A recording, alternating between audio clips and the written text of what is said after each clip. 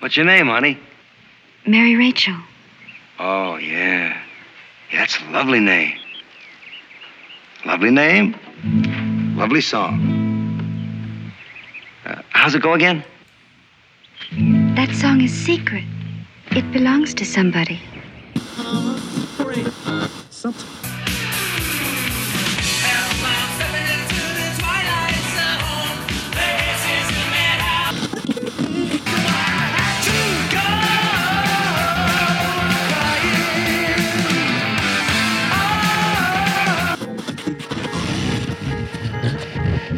Come on, we're gonna go for a joyride.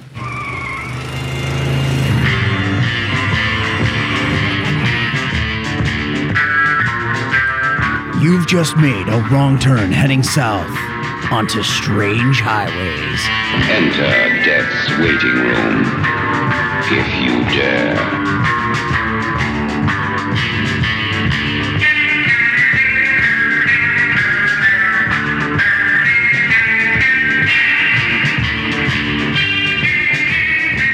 And welcome to Strange Highways. I am Paul. And hey guys, it's Terry here. And I hope you enjoyed our conversation about the Brain Center at Whipple's last week. If not, we have replaced you with machines. So, sorry. It's all for the better of the company, guys. Yeah, we have eliminated so many listeners now, and it just feeds into one machine. I don't know what that's not very successful. I think that's the opposite of what we want to have happen. But, our algorithm is up exponentially, though. Yeah, hell yeah, yeah. All the bots like us. This week we're getting into season 5, episode 34 of the original Twilight Zone series. Come Wander With Me. This is. We're in the final 3, folks. So here we go. Come Wander With Me. Air date May 22nd, 1964. Number 1 song, My Guy by Mary Wells. Number 1 film, Viva Las Vegas with that Elvis guy. Viva Las Vegas. Yeah, he's back. I've not seen the film. I think I'm okay. Yeah. The song's fun. I'll say that. So I don't have anything for day and date for the 22nd. I do have something for the Wednesday on the 20th, so prior to this. Rudy Lewis, 27 at the time, lead vocalist of The Drifters, died of a heroin overdose the day he was scheduled to record one of the group's most famous songs, Under the Boardwalk. The next day, backup singer Johnny Moore took Lewis's place, singing in a lower register than his norm because of the key of the music had been written for Lewis. So Under the Boardwalk's a huge hit for the Drifters. Awesome song, too. I love that song. Yeah, and I mean, the Drifters were, there's a lot of their stuff I like, too. I mean, Stand By Me, you can't, it's just bummer, man. Think about that. We have an Elvis movie, right, number 1 right now, and we know that, didn't end the best for him.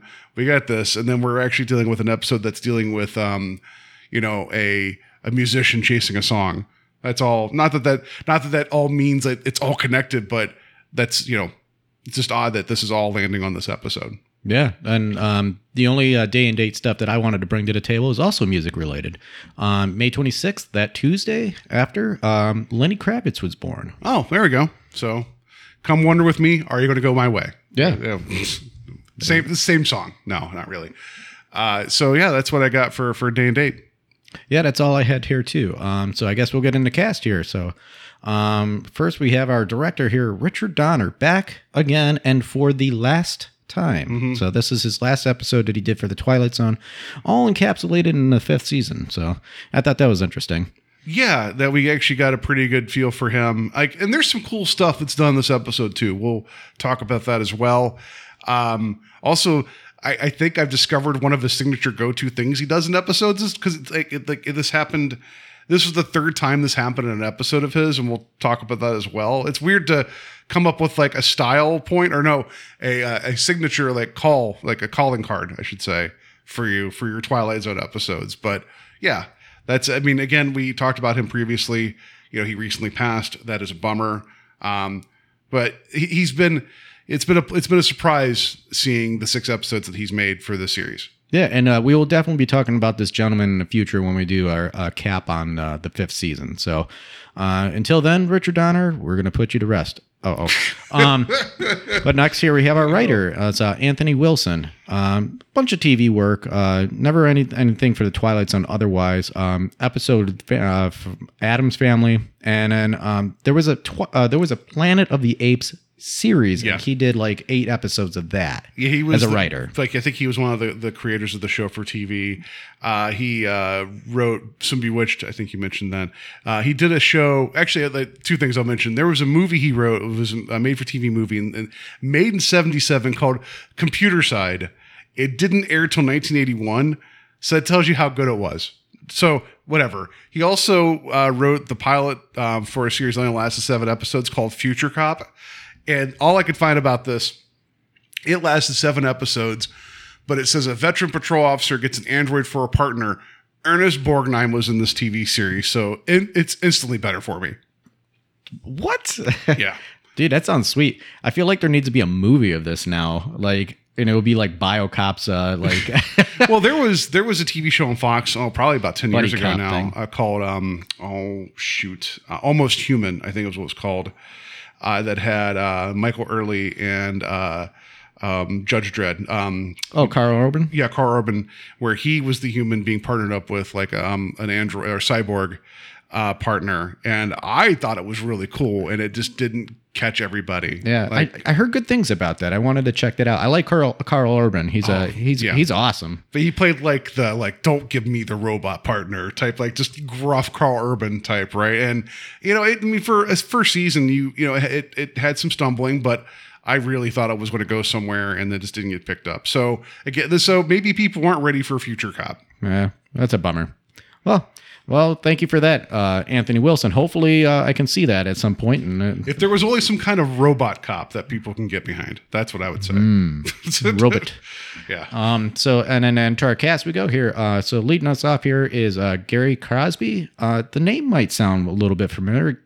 Mr. Crosby was the son of Bing Crosby. So he had a pretty famous career here. So he was in. He plays Floyd Burney in this episode. He was in the movie Girl Happy with Elvis, and 23 episodes of Adam 12, which was a cop show back then. But he had a pretty big music career outside of his dad's, making a name for him. And then he had 3 other brothers, and they had some kind of singing group, apparently, too. Yeah, there's a lot of Crosbys in entertainment. He's actually the uncle of Denise Crosby. If you remember her as Tasha Yar in Star Trek, and also she was the wife in Pet Sematary. Oh, no kidding. Yeah. Okay. And I think she was also in Dolly Dearest as well. So, but that's not this episode. So, the one thing I noticed in here, I thought this was just of interest, was in '83, 6 years after his father's death, Crosby published an autobiography called Going My Own Way, which revealed the effects of his alcoholism and his difficult childhood as a result of his mother's alcoholism and his father's emotional and physical abuse.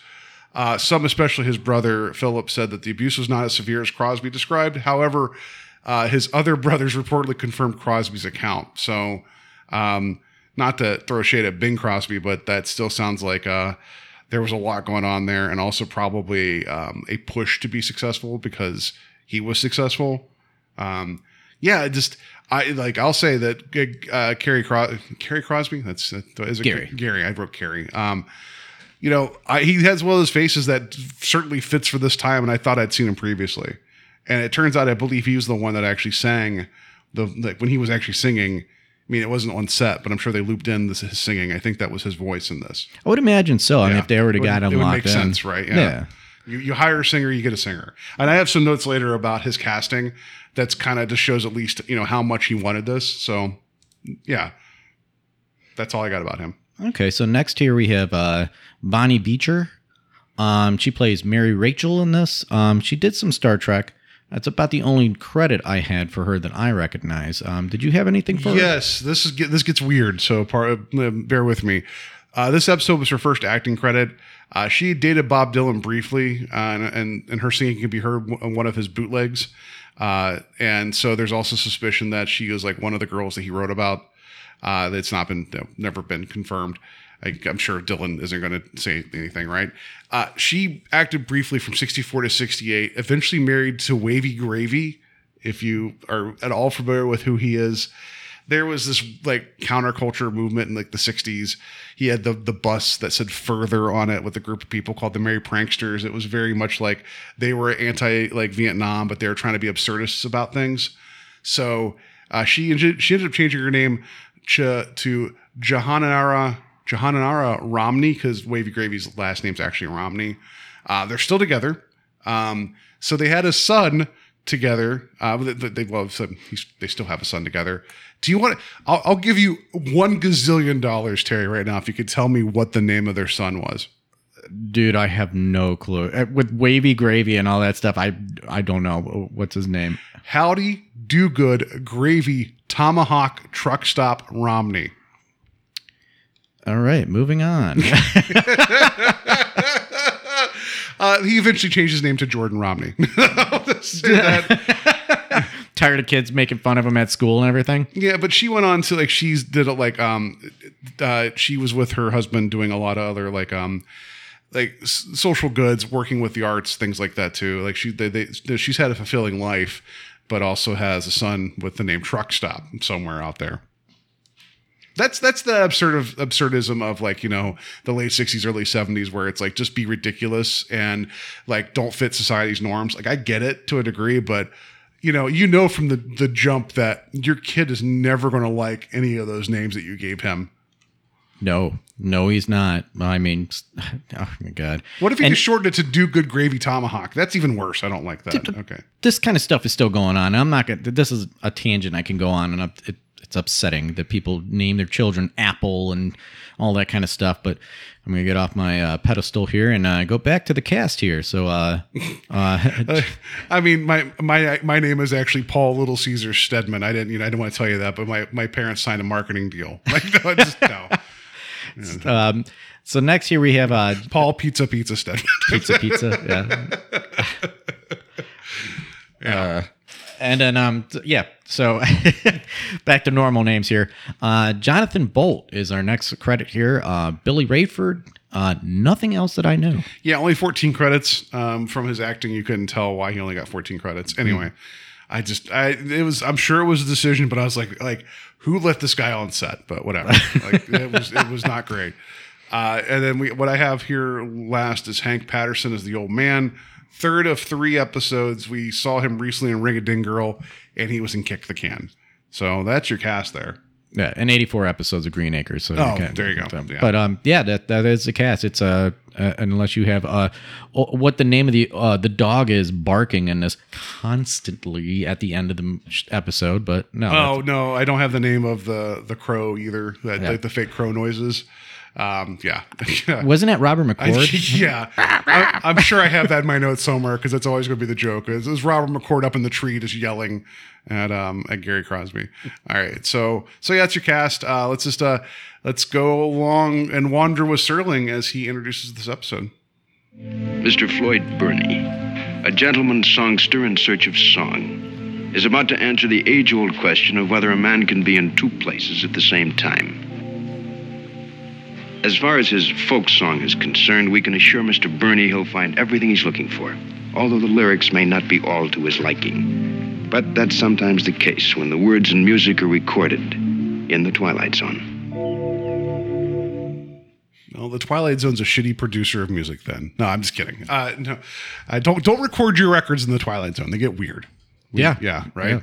Yeah. Let's, I don't know if it was intended, but with this episode title, it does kind of go all over the place. So, Terry, where do we start with Come Wander With Me? Okay, so we see Floyd. He's driving around in his convertible, and he gets to a bridge that he can't cross. It's a little in disrepair here. And so he takes his guitar and a little recorder with him, and he crosses the bridge by foot. And he gets to a barn. The barn is filled up with a ton of instruments and that. Yeah, well, so the bridge is out, right? He has this nice convertible, right? First, if the bridge is out, maybe just turn around because it's a bridge in the middle of nowhere. You're fine, just leave. Also, I think the biggest sin is you have a convertible, meaning you could put the top up and lock your car. Nah, just leave it. You're good. Like, you idiot. You you're deserve out in the what- sticks. You don't Yeah. know. I mean, Yeah. waiting for banjo music. Like, Yeah. And then also, like, yeah, it was a sweet car. And you see when he opens the door, you see like Floyd Burney, the rockabilly kid. He has his hit songs written on the side, like Your Tears Ain't Enough, My Honey Tree, Baby Don't Hang On. You know, I don't know. That was the 3 songs. I didn't make up any of them. I was trying to think of a 4th one to be funny, but yeah, and I think that's a really good point that you make, that the fact that if anybody does know who this dude is and they see this car, they're instantly going to steal this car. I mean, there's Yeah. no way around it, or at least they're going to take the hubcaps or something like that. Like, Yeah. I mean, come on, it's a piece of memorabilia at the very least. that, or like you might just be mad that this guy is so cocky that he's listed his 3 hits on the side of his car, and you might just deface it, you know, whatever. But I understand it's not important to the story until the very end, when the option of maybe, I don't know, that car you left. I think that I think the fact that they put all that stuff on the door is a little over the top. Him bringing out the guitar and it says like his name on it, whatever. It's a fancy guitar. It's a fancy car. You can tell that this dude's famous. Oh, like, or famous in his own mind. right. You know, because he's trying to make a name for himself at the very least. yeah, Floyd Burney's biggest fan is Floyd Burney. We get that. So yeah, he takes guitar, which has his name on the front and the back of the guitar. I don't know if you noticed that or not. He takes his amp and recorder with him, which, you know, that knowing what we're going to find out makes sense. And then you're right, he goes to find this barn. But in the meantime, these are actual outdoor location shots. They're beautiful. There's this wonderful low angle shot of him going towards the barn, you know, the music barn or whatever. And it's really kind of like cool and like scary, not scary looking, but like, you know, it's ominous and it's beautiful because it's outdoors and you get like a lot of, it's just good shot. Yeah, there had to be some it had to be a pretty long day for setup shots and that, and you know, like setting up the equipment and everything. But cheap. They're very cheap, I'm assuming too. Well, considering they probably spent more money on the car, getting the decals and stuff, right? Right. Yeah. But yeah, because you'll see that halfway through this episode, it transitions to a soundstage, and it's not that it's like garishly like ridiculous, but it's noticeable, you know. But I love the outdoor stuff while we have it. Yeah. So and then so we get into the barn, and there's Sorry, I call this place the Guitar Center. yeah, the banjo center. The banjo center, yeah. The jug band center. Yeah. But so he gets in this barn, and there's guitars and, you know, loons and all that other kind of stuff hanging from the ceiling. There's you know, accordions, all kinds of instruments all over the place. It looks like a better kept Cracker Barrel store adjacent to the restaurant. That's fair. You know, I think that's a No, it's just dusty and just worked over, and it's a barn full of like homemade instruments. But you know what? It's a Cracker Barrel. Let's be honest. Yeah, that's a pretty good view of what. Not this enough is. Jesus in there. Yeah. So and no fudge, and that's disappointing. And so he's looking around, and all of a sudden, like behind him appears the old man, and this dude doesn't say anything. He's just there, and then by the time, like, you know, Floyd notices him, it scares the shit out of him. Yeah, I wish that framing would have been better, because it's like you see Floyd, like, you know, he's calling out like, "Who's here? Like, can someone come help me?" or whatever he's saying. And then we cut to him like looking around. Then the old man's there. It's like it's so like he's out of frame. But the way they did it, it's like if you were trying to do it for like a bit of like humor, it could have been better if he was like there the entire time, and then they just turned around. It's like, "Oh, you're here." It's just like, we're going to find out that Floyd might be full of himself and think he's a successful musician. He has the worst peripheral vision of any human being ever, because this is also his downfall. Like, Yeah, wake up, dude. yeah, So he starts talking to him. He says, "Hey, man, Dad, hey, you're the guy I got sent over here to talk to. Yeah, Dad. Where's the music?" tell me, Dad. He keeps saying Dad. I know, over it's- and over. It's so annoying too. It's like I was, you know, I guess that was some lingo back in the day. You know, hey, Daddy-o, hey, pops, you know, all that stuff. Yeah, Dad. Yeah. But you know, he's asking about buying music, and old man just sits there, stone face, saying nothing, and he's like, You know, come on, tell me what's up. Tell me what, you know, I heard you guys got the tunes, you know, all the folk music. Nope, no tunes. You know, whatever the hell he says. Yeah, he's like, nope, like no song or whatever. But yeah, because so there's all the instruments. You get the notion that somebody told Floyd that there is like It's a hotbed for untapped folk song, music. yeah, folk music up here.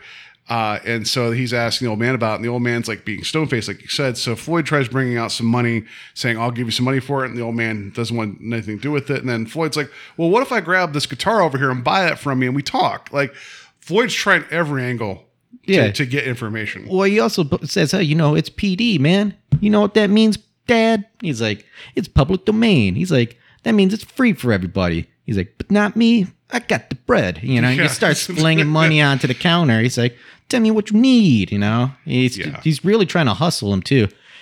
Because he knows a lot. I mean, this has happened quite a bit. Look at Elvis. He took a lot of music that was popular amongst certain communities and that, and then, you know, put a license on it and sold the music and became a megastar. It happened with a lot of musicians. Oh, for sure. That's what. Like, but and so with Floyd, he has a suspicion that others like him are out, like sniffing the stuff out, and so he's trying to get ahead. So we don't even know if he's actually capable of writing his own music. We don't even know if those 3 songs on the side of his car are ones that he bought. You know, whatever. But it doesn't matter. But he's trying, and so he's a salesman at the same point. You know. Yeah. So then. As he's going through all this, he's trying to explain public domain. And then all of a sudden, Floyd hears this really wonderful melody. And he's hearing like a singing, like a humming to go along with it. And he just kind of stops and like listens. And he's like, Dad, you've been holding out on me. And my favorite part of this episode is when the old man's like, what did you hear? Meaning the old man's like, I don't hear anything. Like, I don't know what you hear, you know? And so Floyd goes and grabs the wrong guitar, by the way. He leaves his expensive guitar there and grabs, you know, whatever it looks like it's carved out of like beech wood. Yeah, it's just a series of gourds. I don't know, but he takes the old guitar and goes up into the woods to go track the location of the song. And as he's listening to this music, we see him wandering into the woods, and unbeknownst to him, because again, lack of peripheral vision, he wanders by his own gravestone, his own grave marker, unaware. So there you go. That's the beginning of what happens, and I think that's when we get the Serling intro. So it sets up an interesting idea. Like we get the idea. It's like, well, this isn't going to end well for Floyd. So what's this mean? Right. And I mean, I kind of wish we wouldn't have seen the gravestone because I don't. That's a big tell, and I don't want. Something that's that big of a giveaway in the beginning of the story. I feel like you've already peaked. We'll see where the rest of this goes, and you know, like this was my assumption from the very beginning. I'm like, all right, come on, here we go. It's a ghost story, whatever, blah blah blah. But you know, it does change a little bit, and we're getting into a little bit, yeah. So after Serling's intro, we get Floyd wandering around, and we still hear this music, which I credit again. I love the melody of the song. I really, really dig it, and I do like the, I don't know if the chorus, but like the hook. The hook's really good. I like it. So as this is playing, there's a couple of different shots of him wandering through the woods, and we see a woman in black standing stationary in some of these shots that, by itself, is very unnerving. Yeah. And I was like, I am in. I don't know what's going on, but this is cool. Like, those are really effective shots. I was waiting for her to scream out. Like, Floyd? Yeah, right. And, because it brought back that image to me. I thought it was the same chick. I thought it was the exact same girl. They probably brought the same dress over for her to wear. It was like that, and then also with the different vantage shots of him wandering through from the woods right out and you know, in the real world, and with the music playing and with these kind of like odd placements of the woman in black staring at him, I was like, he's going to run that dude from An Occurrence at Owl Creek Bridge, isn't he? Like he's going to be like, oh, I'm hearing this melody, and then the other dude's going to come running through, being like, you know, I'm a living man, and just keep bucking through, like, I hear the crickets. And they hit each other, and they're like, I'm following music. He's like, I am too. And they just point different directions, and they run those directions, and that would have been it. Yeah. It was just weird knowing how atmospheric that short film was, and how this was like it wasn't. It's nowhere near that, but it's like, man, I was getting some similar vibes. Yeah, it's very reminiscent, but especially because it wasn't that long ago either. And the folk music, and both of them start with problems at a bridge. Yep. They are like what are your red herring almost, or harbinger of doom. Yeah. So as whatever's going on, we also get the POV shot of the birds and the birds cawing at him. Yeah, and he's trying to stone the crow. Throws a pine cone at it. It was just like the bird of all the music in this, and like the sound design was good, but like all the animal noises were terrible. Yeah. Yeah. So he sits down like on a log, and in the meantime, this is when we see Mary Rachel just kind of there already. He doesn't notice her. We're about a third of the way through the episode at this point too, which is so annoying. I'm like, how much time did I need to have lapse here for him to be going through the woods? And I get maybe like, the idea, the old man didn't hear anything, perhaps, but he can hear this lady humming so clearly, like she's right outside the door. But he's going for a while to try to find this chick. And, he's stumbling through. He looks like he's been like going at it for a little while too by this point, because we also had the intro in between these sequences as well. But yeah, so he stops and he sits down on a log, and we see this chick that's in a pillowcase behind him. I mean, that's the best way to describe what this woman is wearing. I mean, it's not. It looks like someone took the material that oven mitt is made out of, and like it was like, hey, you'll never be burnt near making like pizza rolls ever again. It's just is this where the hamburger helper guy come from? Like, oh my goodness, yeah. Yeah, Mary Rachel, she would end up marrying Wavy Gravy, so why didn't, and she would eventually name her son Hamburger Helper, Truck Stop, Tomahawk, whatever, Junior, Baconator. So we get her, and she comes into scene, and, of course, like you said, Floyd's peripheral is not very good because he didn't notice her on the side over there too. I mean, yeah, this dude he's terrible. He's got to get his eyes checked. He might be like legally blind. We don't even know why he's driving a car. That's why he actually stopped. Yeah, he right. couldn't see the bridge. And then he didn't even know how much money he probably was trying to give the old man. That's why he grabs the wrong guitar. Just grab whatever you think will work out of this. There you go. I think we figured out what happened. He needs a vision test is what's going on. So like this becomes like this back and forth of like him trying to be like, oh, like sing me this song, and then also, which by the way, we got to point out that like for as much as she's wearing an oven mitt, very very pretty girl, like very effective for this type of like, you get this idea this is going to be more of like a ghost story folktale. Like she has a good look for this. Her voice is really good for this as well. But the whole thing of him being like, oh, come on over here. Like, tell me about this. And she's like, I can't, basically there's this weird conversation, like this loop that happens of like, I can't give this song to you because it's not mine. And he's like, well, no, come on. And he's like, it's not for me to give. And he's trying again to like every angle to get the information out of her. And eventually he's like, hey, have you ever played one of these before? Play me some of the song. It's like, yeah, because everybody inherently knows how to play a guitar if you just shove it in their hands. That felt weird to me too. He's like, here, just play. I'll figure it out. Like, if you did that to me, you'd have the worst song ever known to man. Yeah, I was expecting her to offer up a Sepla instead as trade instead. She didn't. Yeah, I can't sell you music, but here's the Sepla. Like, if it had been like me, I'd been like, oh, I could play the beginning of A Hurt Through the Grapevine. You better base your song off of that. Thank you. That's all. That's all we got here. But so, like, you're supposed to get this notion of like this is the song that she was singing. There, there's obviously lyrics that he wasn't aware of, and he wants to get more of what it is, and that's why he has his recorder with him, because I think in his mind, if he can get just enough of it, he can cut bait and run. But in the meantime, he also does the thing of like, oh, what's your name? And like, oh, it's Mary Rachel. He's like, that's a great name. tell me more about the song.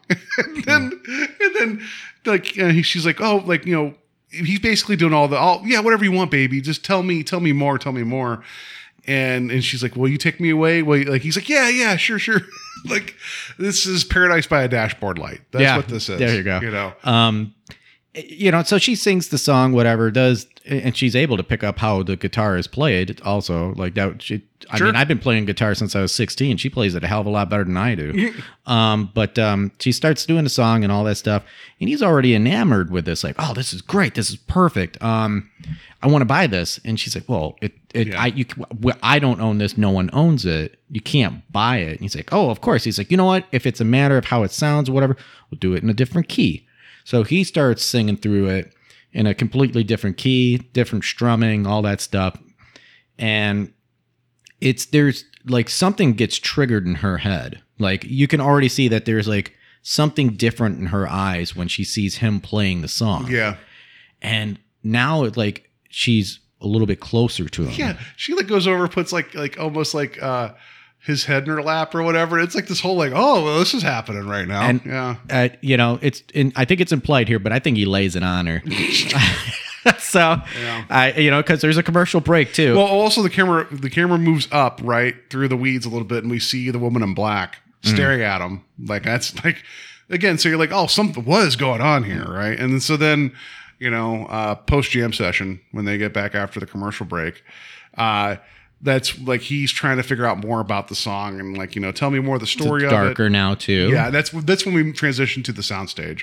Again, that doesn't change anything. It's just because it's a nighttime setting, so of course you're not going to be able to get the lighting that you need at this time shooting outdoors. I get it. Probably a lot more dangerous too, because I mean there is a chase sequence here that is about to happen. So yeah. But yeah, so they're playing back some of the audio of a recording that they did prior, and you know, he's like, oh, it sounds great, you know, blah blah blah, and she's like, so you are going to take me back, right? Like, yeah, sure, yeah, of course. And it's just like she says she's loved him for so long and all that stuff. Yeah, it's like she flips the switch, like you said, of like from not really knowing who he is to immediately knowing who he is, and like it's not quite clear, and I think it's the fault of the script that really doesn't do a good job of really getting that across. You know, so. But then he's like, yeah. As soon as like I check the playback here, and then she there's a bit in the lyrics about the Rayford brothers, right? And which he stopped it right at that moment, though. And then all of a sudden, like this dude's, you know, snapping twigs are happening. He's like, wait, who's that guy? And she's like, oh, you know, that's Billy Rayford. Yeah. He's like, oh, okay. Like, who the hell is Billy Rayford? She's like, well, you know, it's implied like that she's promised to them. I don't know. What was it? Oh, what'd she say? Not betrothed. Something like that, though. Where do I have here? I had actually written like she's bespoke. That's what she said. I'm bespoke. He's like, and I'm Floyd Birdie, or you know what? He's like, so. Well, like, here's another tricky thing too. He's like, how did he know we were here? He's like, oh, he always knows that we're here. Yeah. Like, what the hell does that mean? Like, he always knows to come here. Yeah. Duh, you know? Yeah, it's like, so she starts out talking about inevitability of like, this is what happens. And so he's like, nah, he's like, go pack your go bag. I'm going to go deal with Rayford here. She's like, don't do it this time. And he's like, what? And he goes over and Rayford, dude's got a shotgun. Yeah. And he's just like, hey, we've seen you like sweet talking her and like all this stuff about, we know that, you know, you're going to take her. And like, I guess you that singing man.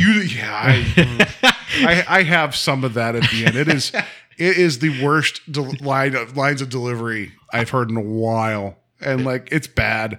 And he accuses. He's like, "You're going to take her to Norfolk." He's like, "What? Why would I do that?" Like, just credit to Floyd. Well, unfortunately, you know, was it Gary Crosby? He gets real shouty with some like. And I think that's kind of the default acting that happens with a lot of this. But his exasperation of like, I don't know what you're talking about. Like, I just met this chick. He's like, her?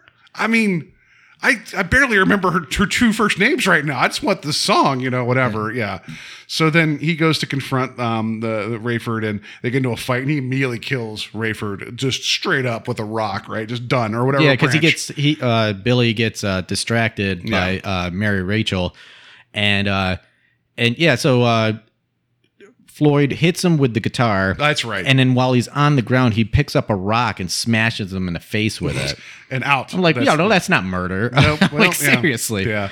So then all of a sudden the tape recorder kicks back on and starts singing a verse about what just happened. You kill Billy Rayford and all this. I'm like, yeah. And then he's just like that. And the whole thing, him going over and grabbing it and trying to stop the recording, eventually just throwing it to break it. Yeah. It's like, that's, okay, great. That's what you do. And then she picks up the singing and keeps completing the verses. And he's like, why? Like, basically he's like, why is this happening? Like, he's like, this song's like happening in real time. Like, what is going on? And so that's when he's like, I got to beat feet and get out of here. And she's like, well, don't run. He's like, what do you mean? It's like, it always happens this way. And like, he's like, what? It's like, well, the brothers are going to find him, and then you're going to run, and they're going to catch you and kill you. And he's like, you know what? I'm still going to run. And she's like, you could stay this time. He's like, and do what? She's like, I could probably hide you or something. It's like, she's trying to be hopeful to like break this cycle. And Floyd's like, nah, I'm good. I'm good, lady, I'm out.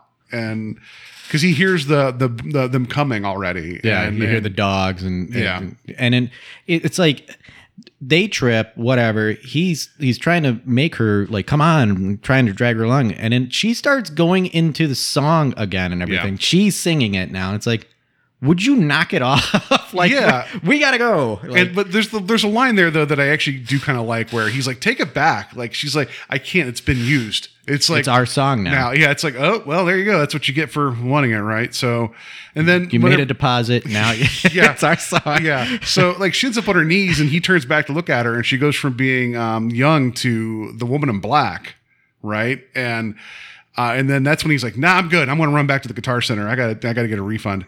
And like, he's running, and that's an effective sequence there too, of the way, because it shows like that panic and everything. But yeah, he goes back to the barn.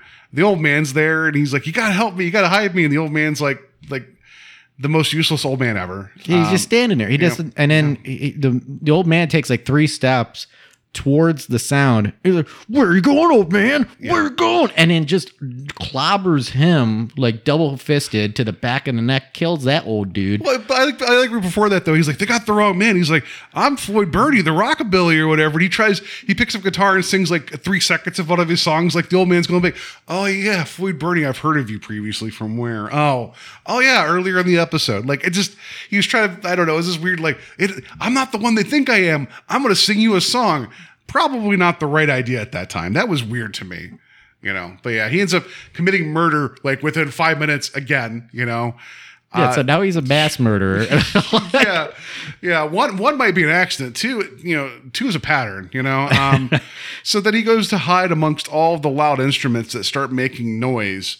And it becomes like this like chaos, right? He's trying to shut them all down and whatever. That's what I was going to say to you. This is the 3rd time we've gotten a Donner episode where we get this big like booming sound collage of chaos, right? We just saw it in Brain Center at Whipple's, and we saw it in Sounds and Silences. So it's like, I don't know if he likes that kind of like that cacophony of like this. I mean, it's effective because it gets very overpowering, but it's like, that's a weird thing to happen in half of your episodes that you directed. It just makes me wonder if the script called for that each time, because I don't know. That's coincidental if that's the case. That's really, I mean, yeah, I don't know, right? But that feels odd that would happen in these 3 Donner episodes. Yeah, I mean, I understand the implied chaos, but I think it's already like there. The sweat on his brow already tells us. Well, because didn't even From Agnes with Love get like crazy with the sounds too at the end of that with the computer? Like, yeah. So there you go. 4 of them. 4 of his 6. Yeah. So yeah, and he cowers into the corner by these instruments, and you see the shadows moving in of the 3 men with guns, and it does a close up on Floyd's face, and then you hear the shot. Yep. And then the instant next like screenshot is of the grave, and we hear the outro from Rod, and I'm like, well, there we go. He's dead. Yep. That's why I'm saying, like, I don't know if I should have seen the grave initially, or even if they showed the grave, let's not show Floyd Burney's name on it. Yeah, but even then, it's like I agree with you completely. We didn't need it at all to begin with, but I think the idea, like, there is something really cool in this episode, and it's like this is going to go in the dustbin of what could have been for me. The idea of somebody to go find a song and someone's like, don't go looking because you're not going to like what you find. Gets entranced by like the siren song of this melody, right? And then to find out that like the song consumes him and he is now part of it. Like, and he, that's all cool. Like, I think that's all really cool. I just don't know if it just doesn't really do it for me. Like I do love the idea of the tape recorder playing back things that didn't exist. That's always creepy to me. And I don't know, like this, for the song that's supposed to be as haunting as it is, and this cautionary tale, I just never got that same, like the music was there, but it just didn't, the story didn't, the song was better than the story. But I don't know, like I'm frustrated because there was something here and it just didn't come through very well. Yeah, I think that there are different pieces here that work really well, but not in this, not in the way that this is filmed at all. I actually left this very frustrated and not liking this episode at all. I actually thought this was a terrible episode. I'm not saying that, like, I mean, I agree with you. It's not very good. But for whatever reason, like I'm still a sucker for a good, like, low level shot going into the barn. I'm like the individual pieces here. Right. So, and also the melody is great. Like I can't get that. Like if the song would have been like the worst song ever, this would have been the worst episode ever. Right. But yeah, it takes too long to set up, and then it rushes through like what should be the most important part of this. And it doesn't, both halves don't serve either very well. Right. I don't understand the woman in black. That doesn't make any sense to me. I don't understand old dude, why he's a mute for the majority of the time. That doesn't make any sense for me. I don't know. If it's a time loop thing, which that's what's implied here. They could have set that up in a way different way, and it could have been a lot more effective. This way, it seemed like there was pieces and parts, and somebody was carrying it along, and then they dropped it on the floor, and then they just reassembled it the way they thought it was supposed to be. Yeah, I don't know. It's frustrating, and to learn that this was actually the last physical Twilight Zone episode shot in production line. It's like, oh man, like I know we still got 2 to go, but it's like, this was the last time this was all coming together. This was the last Serling on set, and to walk away and, yeah. So this was it. Yeah. I don't know. It's frustrating. So, I don't know if you have other notes. I got a little bit of trivia here. Yeah, because I don't know how much more. Because I mean, I know sometimes we get a little long talking about these episodes, even the ones that aren't that great. But this is so, like, I'll even say this: even as much as Jezebel is a ridiculous episode in season 4, and the music is the anchor to it, that music actually does connect the whole episode together. Yes, and this one it does and doesn't. So I guess I'm giving a backhanded compliment to Mr. Orlando Jr. Anyway, so yeah, I don't know. You got anything else? No, that's it, dude. Yeah, right. So also I got so the grave marker that we saw, which by the way, like that's a pretty modern looking font on that grave marker for Mr. Floyd Burney. If this is made by Hill people burying him, I was like, who has a wood burning kit that's like very specific? I was like, huh. And it's like it didn't look too different from like the font on his car. I'm like, was there some synergy there where it's like everybody remembers Floyd Burney, come see his grave and then buy his album? And as a mass murderer, basically, too. Like, they're going to take that time. They're going to throw his ass in a creek. Yeah. So let's see. What do I have? I have a note here about his Crosby's casting. Let's see here. It's right. I have it from the Martin Gramps Jr. book, The Twilight Zone: Unlocking the Door to a Television Classic, which I know I say that name of the book every episode, but it's a great resource. Yeah, pick that up, guys. You can find that easily on Amazon and that. There's a lot of good information in that, and luckily Paul has scoured this for all the big notes for the show. Yeah. So when we filmed this particular episode, I had just seen Sunday in Seville. This is from Richard Donner. And I insisted that the entire thing have a misty backwoods look, which I think he got through with this. So that's good. We had so much smoke in the back lot that the fire department came out, and then the production department got mad at us because we'd lose shots when the wind would come up. I think that's funny. Gary Crosby's agent sent him into us at a time when we were considering someone totally different. Here, I'll tell you. Here, this is some credit to Gary Crosby. He had practically memorized the script before he came into my office. He did a reading for me that was so brilliant that I immediately said, "That's it, Gary Crosby. He's a very flexible, very good actor." So credit to him that he actually already came in, like just before he auditioned, having like everything memorized. You know, like that's cool. Like I appreciate that. I also like the idea that there was so much smoke that the fire department was pissed off, like that they're trying to make the place a little bit more spooky looking. So. Yeah, that's what I got for that. I know at the time when these episodes aired, the actors normally didn't get to see the final cut until they aired. And someone asked Cooper about like, "Hey, what do you think? What do you think of the episode?" He's like, "I don't know." He's like, "I hope it turns out to be a good one." Like, just So I think he saw it later, but he couldn't even speak to. Sorry, not Cooper, Crosby. I do that all the time. Yeah, he like. I think it's funny that even the actors are like, "I don't know, it could be a good episode, could be terrible. I guess I'll have to watch it with everybody else."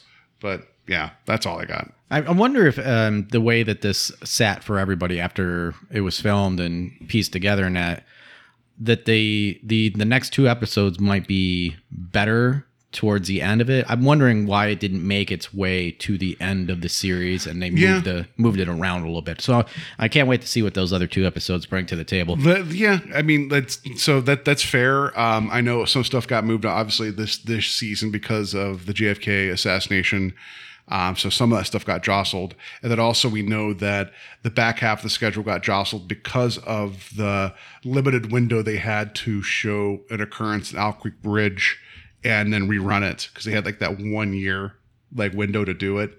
So maybe that's what pushed some of this around, and they didn't want to have two outdoor episodes with music or something. You know, I don't know, but yeah. So that's what we got for Come Wander With Me. But before we get on to what we're doing next, we got to rate that twist. The twist that Floyd Burney would go looking for something that would be the death of him. I don't know. That was revealed early, so I want to give that a 1. I'm going to have to go with the 1 as well. The gravestone was just too early for me. It just set everything up too quickly, and yeah, it fell flat for me after that point. Yeah, and then also him becoming a sudden mass murderer. I'll give that a 5. No. Yeah. Death by guitar. Oh, and I did want to mention too, I forgot that the actual melody, the Come Wander With Me melody, actually ended up in a Western in like the early 70s. I don't have the title here off the top of my head, but it's like hearing that melody, I was like, this sounds like a spaghetti Western melody. So that kind of makes me want to go find that movie. And here, I did find this credit real quick here. The soundtrack credits are Come Wander With Me was done words and music by Jeff Alexander. So I don't know who Jeff Alexander is. Otherwise, they don't have a link here on IMDb. If you like this, then look him up. Yeah, and the theme to this also ended up in a Vincent Gallo movie. I think it's Vincent Gallo. It's called The Brown Bunny. The less you know about that, the better.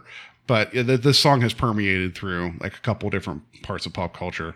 So he's a composer. All right. So I found that out just now. Logan's Run. I think we've actually talked about him, haven't we?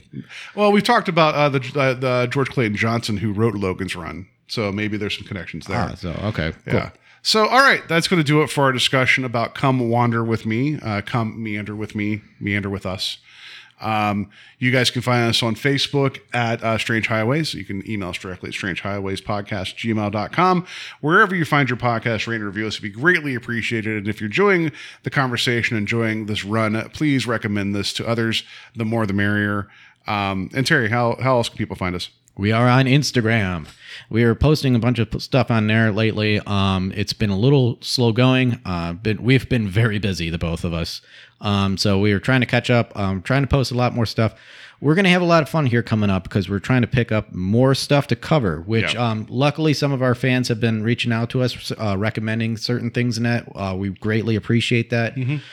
So I think it's going to be a fun ride come the end of this. This run. We'll talk about what we're going to do because some of we haven't even figured out yet. But we have some plans for once we get past the original series through the end of the year. I think if you guys have faith in us, we're going to have a lot of fun going through the last couple of months of 2021. Just we'll let you know when we get there. I don't know. I got nothing else. Next episode, that's what we're going to talk about. Yep. How about that? Next episode we'll be covering is called The Fear. Let Mr. Serling tease it. And now, Mr. Serling. We go wild next time with some science fiction ingredients that should do a sizable job of shocking. Miss Hazel Court and Mr. Mark Richmond lend talents to a piece called The Fear. If you've ever wondered what nature of beast might come out of the sky in an interplanetary invasion, watch The Twilight Zone next time. You'll get your answer in most visual terms. That sounds interesting. I've not seen this one. It's going to get wild. Yeah, which is, I keep always saying I've not seen this one. Well, I can only say that 2 more times now. So there we go. That's it. This was the third to go. We got two more episodes to go of The Twilight Zone original series. Can't wait to get to that. Hope you enjoyed this conversation. Have a good week. Have a safe week. In the meantime, I'm going to go be out in the woods chasing those podcasts I heard so much about. That's what I heard. Don't hit strangers with rocks.